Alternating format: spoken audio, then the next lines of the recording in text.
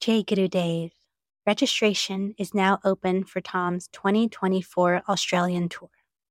Once again, Tom will be giving knowledge sessions and group meditations, as well as a 4-night, 5-day rounding retreat in Gerringong.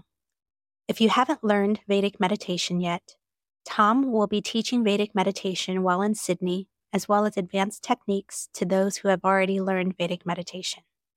Tom's Australia tour runs from June 6th to the 30th, and you can find out more at tomknowles.com/Australia. Sahana vavatu, sahano bhunaktu, sahaviryam karavavahai, tejasvinavadhitamastu, ma vidvishavahai.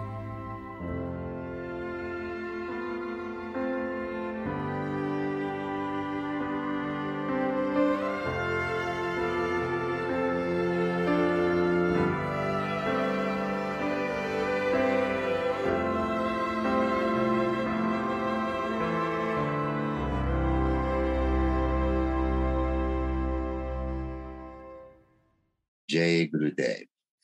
Thank you for tuning in to my podcast, The Vedic Worldview. I'm Tom Knowles, and today you'll hear the recorded answers I gave to questions that have rolled in about specifically the impact of alcohol and alcohol consumption on the desire of every meditator, which is to develop higher consciousness states. What specifically is that role? There are legendary accounts of going back even into ancient times of people having various kinds of heightened experiences that were caused by various substances, some of them thought to be alcohol. I've answered about 5 or 6 questions on the subject of the impact that alcohol has, and specifically the impact that it has on meditators and the effect of Vedic meditation when regularly practiced on the consumption of alcohol. I hope you enjoy the episode. It's packed with all kinds of new information and new knowledge. Jai Gurudev. Tom, can you share a little bit more about the Vedic worldview on alcohol and alcohol consumption? Yes, it's very interesting. The first thing that needs to be said is that the drinking and imbibing of alcohol in no way is a barrier to someone learning Vedic meditation or practicing it. That people enjoy alcohol and they enjoy having drinks. We don't want them, obviously, to come to their first day of instruction having had a night of drinking prior to that. It's not a good idea to come with a hangover to learn to meditate. And so it is good for people to have that degree of clarity. Most of the short-term effect of alcohol is out of the system within 12 or 15 hours of imbibing it, unlike the effect that other drugs have. Alcohol has a completely different way in which it works on the body, which I'll go into in some depth. And our experience is that when people learn Vedic meditation, if they have a habit of enjoying alcoholic drinks, then as they continue practicing, a very interesting thing happens. And it was described to me by many people who are imbibers of alcoholic drinks. As they continue meditating, they start to refer to themselves as more and more a cheap drunk, quotes unquote, meaning that the amount of alcohol it takes to get the effect that they desire, which is that kind of slightly rosy effect as I've had it described to me. And I have to say, as I've had it described to me, because just for the record, I'm yet to have even a sip of alcohol in my life. I've missed out on that whole experience. I came from a family of people who took great pleasure in imbibing alcoholic drinks, and in a very kind of celebratory way. And it was part of a family culture, particularly on my father's side. So I grew up watching it and witnessing it. My father and my grandfather all enjoyed drinking alcoholic drinks from time to time. And I guess that by some standards, there was a degree of alcoholism present in the family, though I myself left home at such an early age. I didn't really witness much of that. My father was an aviator, and it was required that they were breath tested and free of alcohol, breath tested and urine tested prior to flying publicly owned military aircraft that cost $20 million per aircraft. They had to be breath and urine tested. And so I didn't see any signs of alcoholism in my father's career time, but perhaps after he retired, which was long after I had left home, family reports tell me that the degree of enjoyment that he had in having drinks increased, though it never troubled me because I was mostly away at that time. But myself, even though I admired and idolized my father, didn't have an interest in it because at a very early age, I'd gone to live with essentially Maharishi Mahesh Yogi, my teacher, and alcohol was not part of the diet or part of the program of food and beverages that one took, and the special ashram environments where you were learning to be a teacher of Vedic meditation. So I missed out on all of that when kids drank alcohol at school and so on and so forth. I wasn't one of them. And having left home very early in my late teens, I was never exposed to it. So I'm yet to have a drink. What I hear from people who enjoy drinking is that there's a certain blush that occurs after a certain amount of alcohol has been imbibed. Let's call it feeling rosy or feeling that blush of slight inebriation. And it takes a certain amount of alcohol to get that. With the harder liquors and hard alcohol, perhaps a little less of sheer quantity. With the lighter ones, the beers and the wines and things, perhaps a little bit more quantity. The point being that learning Vedic meditation refines the physiology so much that even a small amount of alcohol will achieve the same rosy feeling pretty quickly.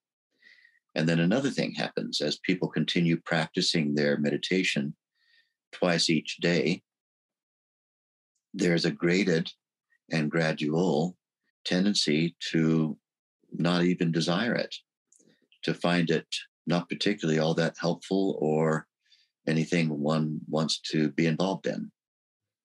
And even people who I know, one particular famous barrister in Australia who learned to meditate with me, who kept a wine cellar in his basement, and it was a famous wine cellar with which he was able to entertain all manner of famous people who came to his home. He was famous for his wonderful collection of wines.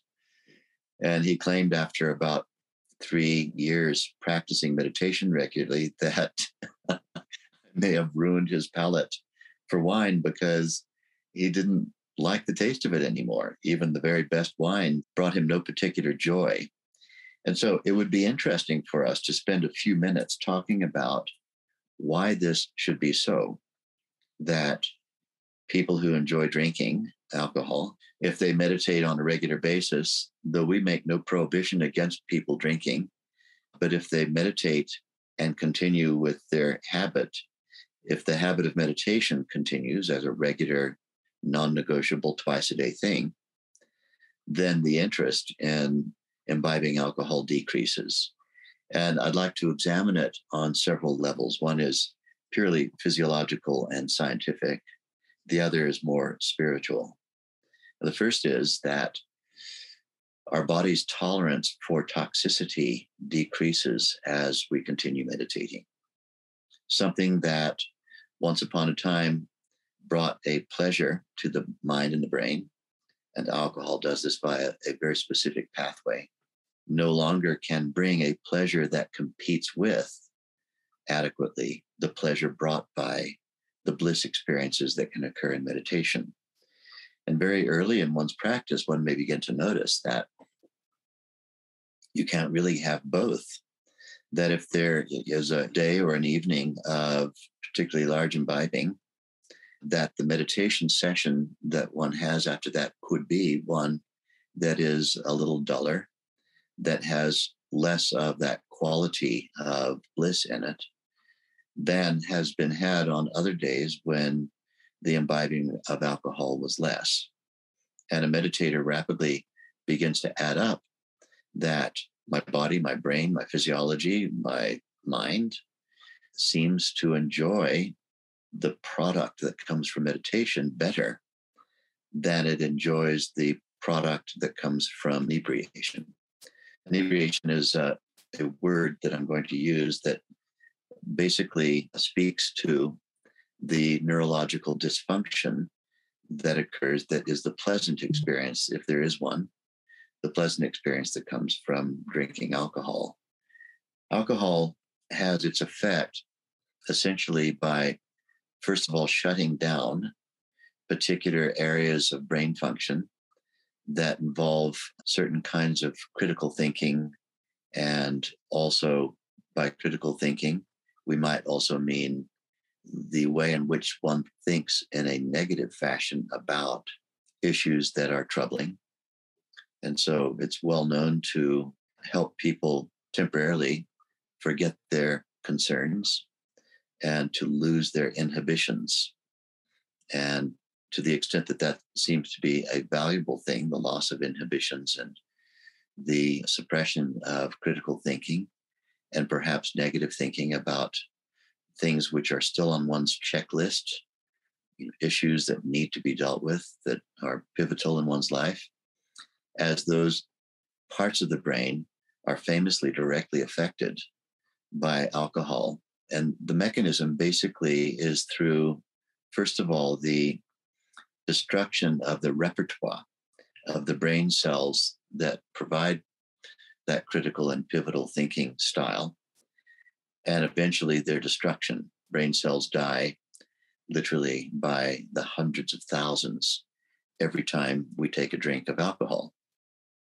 That sounds like a pretty dire thing, but when we consider that we have 100 billion neurons, if we take the cranial neurons and the neurons that exist that make up the central nervous system all together, about 100 billion neurons are there. 100 billion is a lot compared with the loss of hundreds of thousands or even a million brain cells. Brain cells that are killed off by alcohol do not get replaced. The body doesn't know how to replace those. And so there is an accrual of negative effect on the brain. And though in the beginning days of imbibing alcohol, one may have felt as though one has found the nectar of life. And let's put it this way, that alcohol has not become the popular thing that it is for no reason. People don't drink because it feels bad. People drink because the experience that they get from it feels better than the experience they're having when they're not drinking, unless they practice Vedic meditation twice a day. When they practice Vedic meditation twice every day, it turns out that the experience that comes from drinking is less enjoyable than the effect that meditation has, and that lots of drinking starts to equate with less effective experiences in meditation than one had on days where the imbibing was less. And so then a natural choice just gets made. And I have to emphasize, this is not a choice that's being made for the meditation student by any teacher of Vedic meditation. We do not say to people, look, it'd be good if you stop drinking. No one has ever heard that come out of my mouth, and I'm supposed to be the icon of how to teach Vedic meditation in the world as taught to me by my master, Maharishi Mahesh Yogi. I've never asked anybody to stop drinking or even suggested that they should. What I suggest is that they practice their meditation twice every day. But it doesn't mean that we can't talk about the mechanism as a result of which many people find drinking less and less endearing to them. And for those who can simply let go of it, who have that genetic makeup that allows them simply to let go of it, This is very often the case. They find that they just let go of it. The idea that they can have a tiny amount and feel rosy or slightly inebriated right away is a very interesting indicator that the body's sensitivity to toxicity is a much higher sensitivity when one is a regular practitioner of Vedic meditation. And so then even people who drink with the excuse that, look, I'm a connoisseur. And particularly I find that wine drinkers have this mythos that they've built into the enabling of and excusing of their imbibing of alcohol. Wine drinkers very often will say, well, there's nothing wrong with a glass of wine. It's a cultured thing to do. Having wine, it contains all these isoflavones and flavonoids that help with digestion and help with other areas of helping to defeat gut cancer and a few things like that. And there have been findings like that. But I'm also very quick to point out that the flavonoids and isoflavones and whatnot are also present simply in unfermented fresh grape juice. That the grape juice aspect of the wine is actually the thing that brings to the equation the flavonoids and isoflavones and whatnot. The alcohol in the wine does not do it. And the reason why wine drinkers love wine is not because of the isoflavones and the flavonoids. Frankly, it's because of the rosy effect produced by drinking the wine. It's the alcohol. Because if you offer someone who is a wine connoisseur even the finest grape juice instead of wine, they'll eschew it. They want the wine. Why? It has alcohol in it. That's why. It's a very simple thing to look at. And so since we can get all those isoflavones and flavonoids from simple grape juice and from many other sources and readily available, and in fact, even in greater concentrations than are available in wine, we need to let go of these excuses for drinking and just say, I prefer to get slightly drunk. And this is what wine tends to do. It's a very graceful intoxication. You can sit around a dinner table and talk about the wonderful flavors of the wines and the grapes and where they came from and all the care taken and so on, all of which is true. Tremendous amount of care is taken in the production of wine, and it is an entire art form and a science, which I acknowledge entirely. How certain foods go really well with certain flavors of wine and whatnot. All very true. However, brain cells are being lost on a regular basis. And there are other long-term effects of imbibing any kind of alcohol, including wine. And these are very famous. You don't need to hear it from me. You can just look it up online to see what the negative effects are of regular imbibing of alcohol. And largely, this has to do with organ failure, most notably liver failure. We can destroy our kidneys, and we have two of them. And so if we destroy one of them, then we can survive only on one, but we only have one liver. And our liver really takes a hit every time we let alcohol pass our lips. And any medical doctor, qualified medical practitioner, would tell you, if presented with the question, would it be better to not drink at all, or would it be better to drink a little bit sometimes? Any medical practitioner who's qualified will tell you that science tells us that the very best thing is no alcohol whatsoever in the body. And this is not only for our short-term enjoyment of more subtle consciousness states, more alertness, more awareness, more wakefulness, more practical capability to deal with and interact with the demands and challenges of life in a way that's effective and that is successful and that bring joy, but also for our longevity. Longevity is a very important thing to examine because it's important for longevity, whatever is relevant for us and whatever is manageable for our genetic inheritance, for us to have as much longevity as possible. One other way of putting this is that the postponement of physiological death is always a good idea. If we live longer, as we grow and we develop more knowledge, we become more relevant as agents of progressive change. We become more relevant socially with longevity. Longevity means that we are able to share with others experiences that we've had and lessons that we've learned from all of those experiences, and gives us the ability to continue being a clear-headed, that means somebody who has the capacity of critical thinking well into our old age. And one of the things we know about the regular imbibing of alcohol is that it does decrease. And I know that many people who are very fond of alcohol and don't like any suggestion that they should in any way decrease their consumption of it, they'll always come up with what I call the rule of exceptions. And the rule of exceptions is, yes, but I know so-and-so, and so-and-so lived to be 95 and continued drinking right till their last day and was clear thinking and so on and so forth. 95, they'll say. Well, we don't know how Mr. or Miss 95, how far they could have lived if they'd never drunk alcohol at all. Maybe they'd have lived to be 130. Who knows?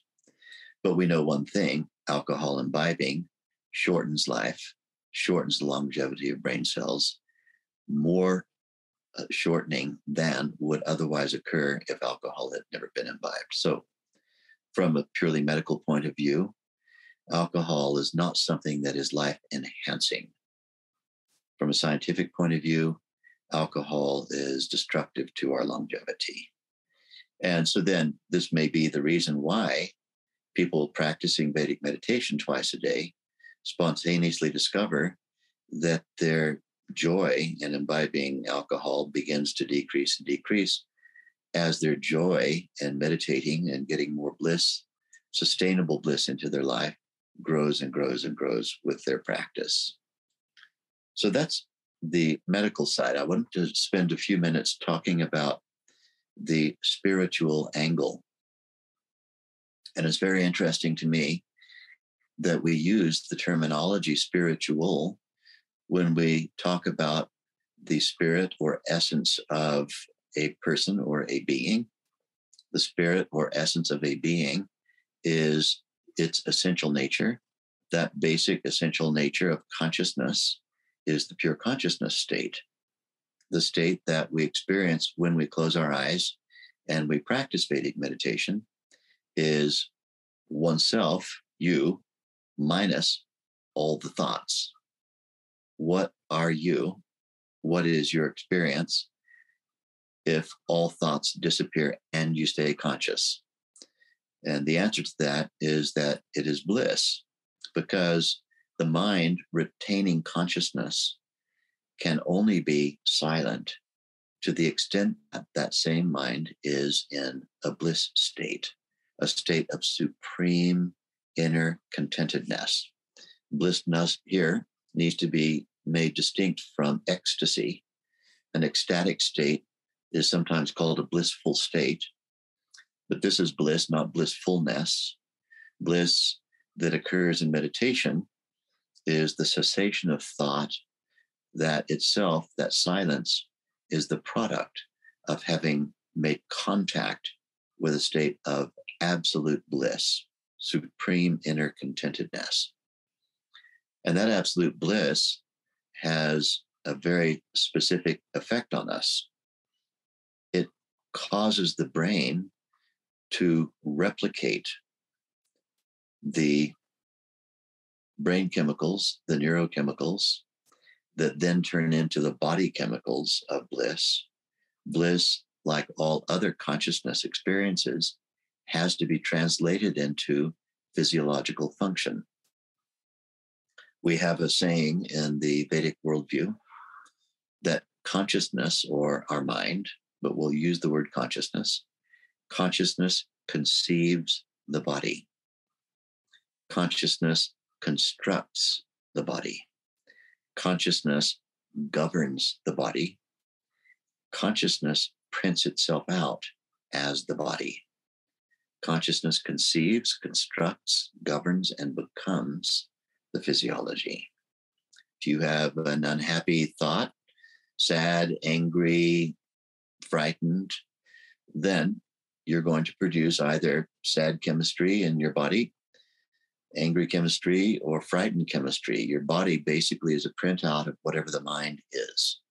So the body's prime directive is to become the adequate printout of the consciousness state. That being so, with all emotions and all mental experiences, it is also true with bliss. Each time during meditation, we touch upon that supreme inner contentedness, and thought evaporates for a moment. This evaporation of thought is an indication of the mind having found a level of contentedness and happiness that is so great that the mind cannot conceive of any experience that would be better than this. This is the basis of the silence. The lack of ability of the mind to conceive of anything better than the bliss which is in that least excited condition during meditation. That also has to be printed out. Since consciousness conceives and constructs and governs and becomes the physiology, our consciousness prints out all of the physiology of bliss. The body of bliss gets printed out with all the chemicals of bliss. It is that function that gives the meditator access to greater adaptation energy, greater stability. Let's look at this in the opposite way. Less desperation, more attempt to take creative and improvisational thinking as a response to challenges and demands and deadlines and things. One is able to have a sense, just as that state of bliss feels like it's an unbounded state that is not limited by time. One starts to feel like I'm a time billionaire. And indeed, studies on meditators have supported the idea that they live longer. They live longer and with a younger body function into old age than people who don't meditate. So that sense that I'm not in a desperate hurry to make the world stop bugging me. I am the field of infinite creative potential. I have energy, intelligence, creativity, and unbounded awareness and baseline happiness. And so if the world is presenting to me demands and challenges, deadlines and whatnot, those are not stress for me. They are challenges that I can meet adequately, demands that I can meet, and interact with an abundance of everything that I am. And I can get waves of happiness when I interact with these things successfully. These are the implied conditions of that bliss state that occurs during meditation and which persists for hours after each practice session of Vedic meditation. So then spirit. Spirit means essence. And what is our essence? It is you minus all the thoughts, you in the bliss state. And we also use the word spirit for alcohol. It's one of the words that we use for it. From the Vedic perspective, purely Vedic perspective, alcohol, as is made consumable by humans, is a being. It is a being with a lowercase b, a being. And it's interesting that this worldview, which was abundantly found in a Vedic context, was brought to the West probably by, not solely by, but saliently by young Alexander of Macedonia, also known as Alexander the Great, who went to India and amongst other things, wanting to invade India and take it over unsuccessfully, as it turned out, but did bring home with him a guru.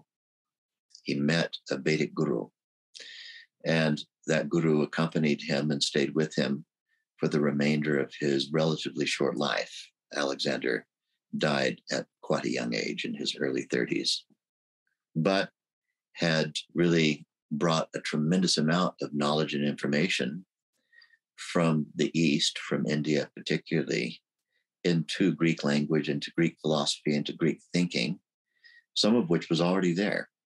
And what we find is that the being that is associated with the deity, that's associated with drink, known in Greek as Dionysus. Dionysus was originally thought of only as a god of fertility, but then rapidly was given other more broad aegis, including the god of the jolliness that could be had by drinking. Dionysus was celebrated under another name by the Romans, who desperately wanted to be the more modern Greeks many, many years later. And they reinvented Dionysus as the god Bacchus, Bacchus, Bacchus. Bacchanalian parties are parties that take on a character of Dionysus or Bacchus, who were thought of as constantly holding goblets of wine, surrounded by wine grapes, surrounded by reveling creatures and beings, angels, demons, and lots of humans who got swept up into their partying ways. Disregard for responsibilities, disregard for things that required critical thinking, disregard for anything except what was going on right in front of you in party mode. Notably, disasters could be looming in any kind of direction, or perhaps in all directions, but one had given over oneself to the deity, Dionysus, Bacchus, the Bacchanalian deity. And there's an idea in Vedic science that if you become devoted to a particular aspect of intelligence, a particular law of nature, that law of nature is something that will provide you with a degree of benefit, but you become beholden to that deity, to that law of nature. This is why we find that in certain genetic types, there is no capacity to escape from Bacchus, from the deity of drink, on one's own. So in the Vedic worldview, if one had enjoyed some of the benefits of being under the tutelage of, perhaps under the spell of a powerful deity, Dionysus, Bacchus, that one then becomes beholden to that deity, and one cannot simply say, okay, I'm not going to do this anymore. The deity's particular angle on this, and I have to remind you that I'm now speaking in terms of mythos. I don't expect anybody to take this literally. This is mythos, and we'll talk about that in a moment, a very important element of human legendary thinking that helps us to understand experiences that we're having. That the deity then will say, well, you want to leave me now? You don't want to take my offerings? Oh, so you think so, do you? You'll see. Go ahead and try to stop. And then the person who has become beholden to the deity simply cannot stop on their own. Many, many years ago, a particular man who learned how to use the laws of nature to bring about sobriety in himself, and then spread this knowledge to a fellowship of friends, Bill W., as he goes by the name of, created a 12-step program for withdrawing from these sources of addiction, starting first with drink, and it has now spread to many other kinds of addictive behaviors that we've seen have consumed families, consumed individuals, and so on. One of the basic principles is that you cannot do it on your own, that you have to make an appeal to a higher power. This is a very Vedic idea. The appeal to the higher power is to nivartatvam. In Sanskrit, nivartatvam means to go where you are not, or transcend where you are. Instead of the individual taking matters into their own hands and on the basis of their addicted individual physiology, making a decision to simply stop doing the thing that works is to go to the higher power. In the 12-step program, this is one of those steps, is to acknowledge and make an appeal to the higher power. What is that? All the laws of nature come from the home of the laws of nature. What is the home of the laws of nature? The underlying unified field, the one indivisible whole consciousness field that is the source of our thoughts. That is the big self, in quotes, capital B, capital S, the big self. The big self is that consciousness, that intelligence, that unified field value, which is abundantly experienceable right at one's own baseline, at the source of thought, in one's own spirit. That spirit, that essence, that least excited state is the big self. When we experience transcendence, we're coming under the protection of, to use that mythos way of thinking, we're coming under the protection of that which itself is bigger, the biggest, bigger than the biggest, that consciousness, which is the source of all other consciousnesses.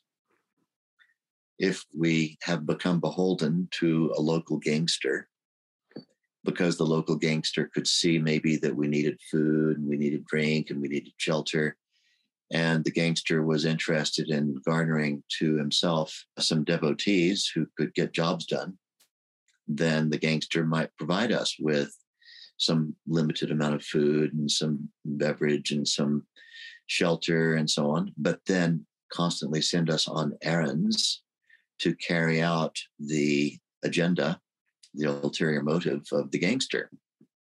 And then we find ourselves completely beholden to the gangster. And then when we say to the gangster, look, I'm not going to do any of these favors for you anymore, and I'm going to do my own thing now, the gangster's attitude is, oh, you think so, do you? Well, you're going to lose home. You're going to lose food. You're going to lose beverage. You're going to lose all of the things that I brought you unless you do things my way. But then if you somehow befriend yourself with what? The monarch of the country. And instead of simply being beholden to a local gangster, you're now part of the monarchy, the absolute government of a place. Then now your individuality has a level of protection and has a level of association and affiliation with a much, much bigger consciousness. And the local gangster no longer has that kind of control over you. So getting back to the 12-step programs, which have been very effective in the world, one of the bases of the effect has been the encouragement of, in whatever way people know how to do, to transcend or step beyond their individuality and allow that large consciousness to take over, and not only to take over them, but the big self also will tell these little deities, hey, buzz off. This person no longer is yours. So something that an individual can't do on their own, the big self can do. And who is this big self? If we break down this mythos into literal thinking, we move out of the connotative and into the denotative. Who is that? What is that? This is just a way of understanding that my own deep inner access to the cosmic unified field, which I can actualize and make real through my regular experiences that occur in Vedic meditation, will liberate me from the very relative joys that can be had while under the spell of any localized law of nature, like the laws of nature that govern the impact of alcohol on the human physiology. By transcending, by stepping beyond the localized, one gets support from all the laws of nature, and the joys that can be liberated and awakened and actualized in life through regular practice of Vedic meditation make the relative joys of, inebriation seem completely petty by comparison. And it's that allows our mind's nature, which is to move toward the greater charm, the more expansive, the more powerful, the more creative, the more intelligent. Our mind's natural tendency is to move toward that movement ensures that that's the direction that we find ourselves going in. And so then our what seems to be an impossible to break addiction to something easily can be broken. Now, people often will say to me, "Oh, are you recommending Vedic meditation on its own? That you practice this and then everything that's a problem just goes away?" I've never said that, and I do not recommend it. And I don't train my teachers to recommend it either. Vedic meditation may be the first and most important step you take that gives you the realization that taking a group approach, a fellowship approach, or a therapeutic approach to life is the most intelligent thing for you to do. And it may be that someone who is resistant to that kind of approach will embrace it, but only embrace it once they release some stresses that have accumulated.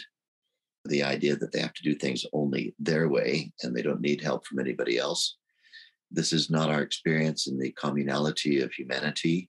No great things ever have been achieved by any one person. Our entire world and our world community, our families, all of our collective joys that we've had in life have been brought about by cooperative enterprise. And so Vedic meditation hopefully will be the initial thing that will awaken somebody to seeking help. And with regular practice of Vedic meditation, there will be quicker results from the seeking of help and less resistance to the seeking of help than would otherwise have happened if one didn't meditate. And so I do think that both as a supporting strategy and as what is the most important thing to do first, the most important thing to do first is to transcend where you are. And that is to have an experience of something bigger, more vast, greater than whatever it is that you have decided you're owned by. To step beyond that. And then from that point, one may have the good sense to reach out and find ways and means that are very effectively therapeutic for your particular situation and coming out of these things. For those of you who have a different kind of genetic fortune, which is that you can make a decision to just maybe let go of drink and just let meditation do what it's supposed to do, then that is a wonderful thing. And do I recommend it? Well, what I recommend is paying attention to what your meditation practice is telling you. If you're noting that as you continue practicing meditation, a tiny amount of alcohol makes you feel slightly inebriated right away, that might be kind of funny the first few times you experience it, but it's your body telling you something. We refer to the process of the effect of alcohol on the human physiology as, quote, intoxication. What does that mean? It means to poison oneself. Toxicity is poison.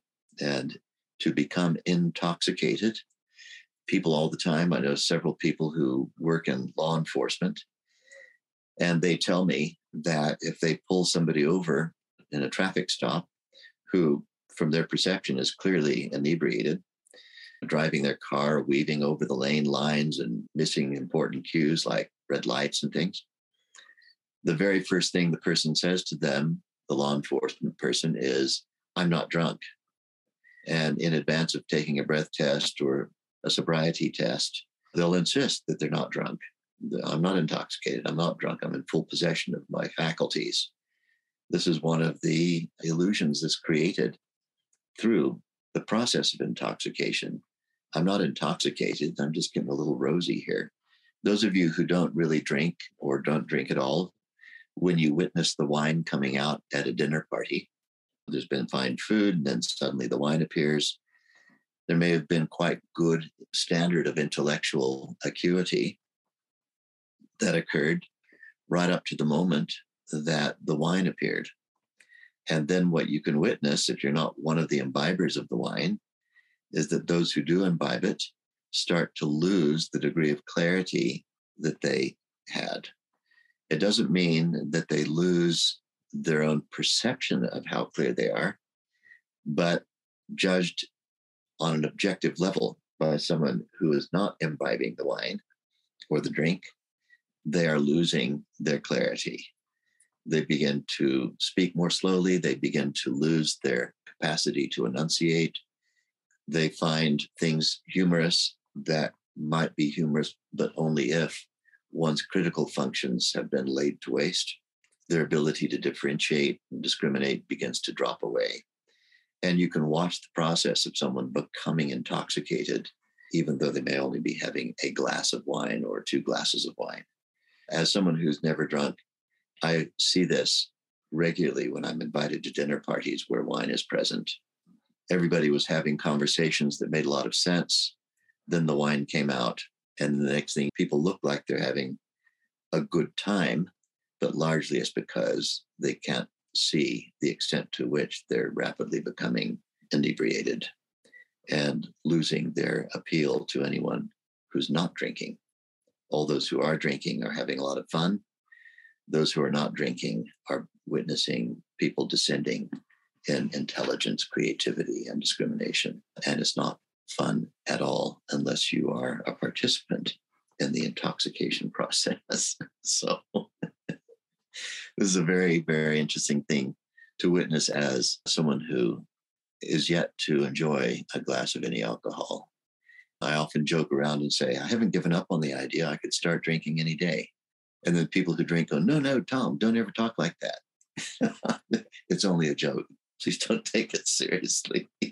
I highly doubt that I'm going to start becoming a drinker well into my, what am I now, in my 7th or 8th decade, something like that. Way, way up there anyway. So those are our thoughts about drink and the Vedic worldview regarding drink, and both from the medical and physiological standpoints, and also from the standpoint of spiritual matters.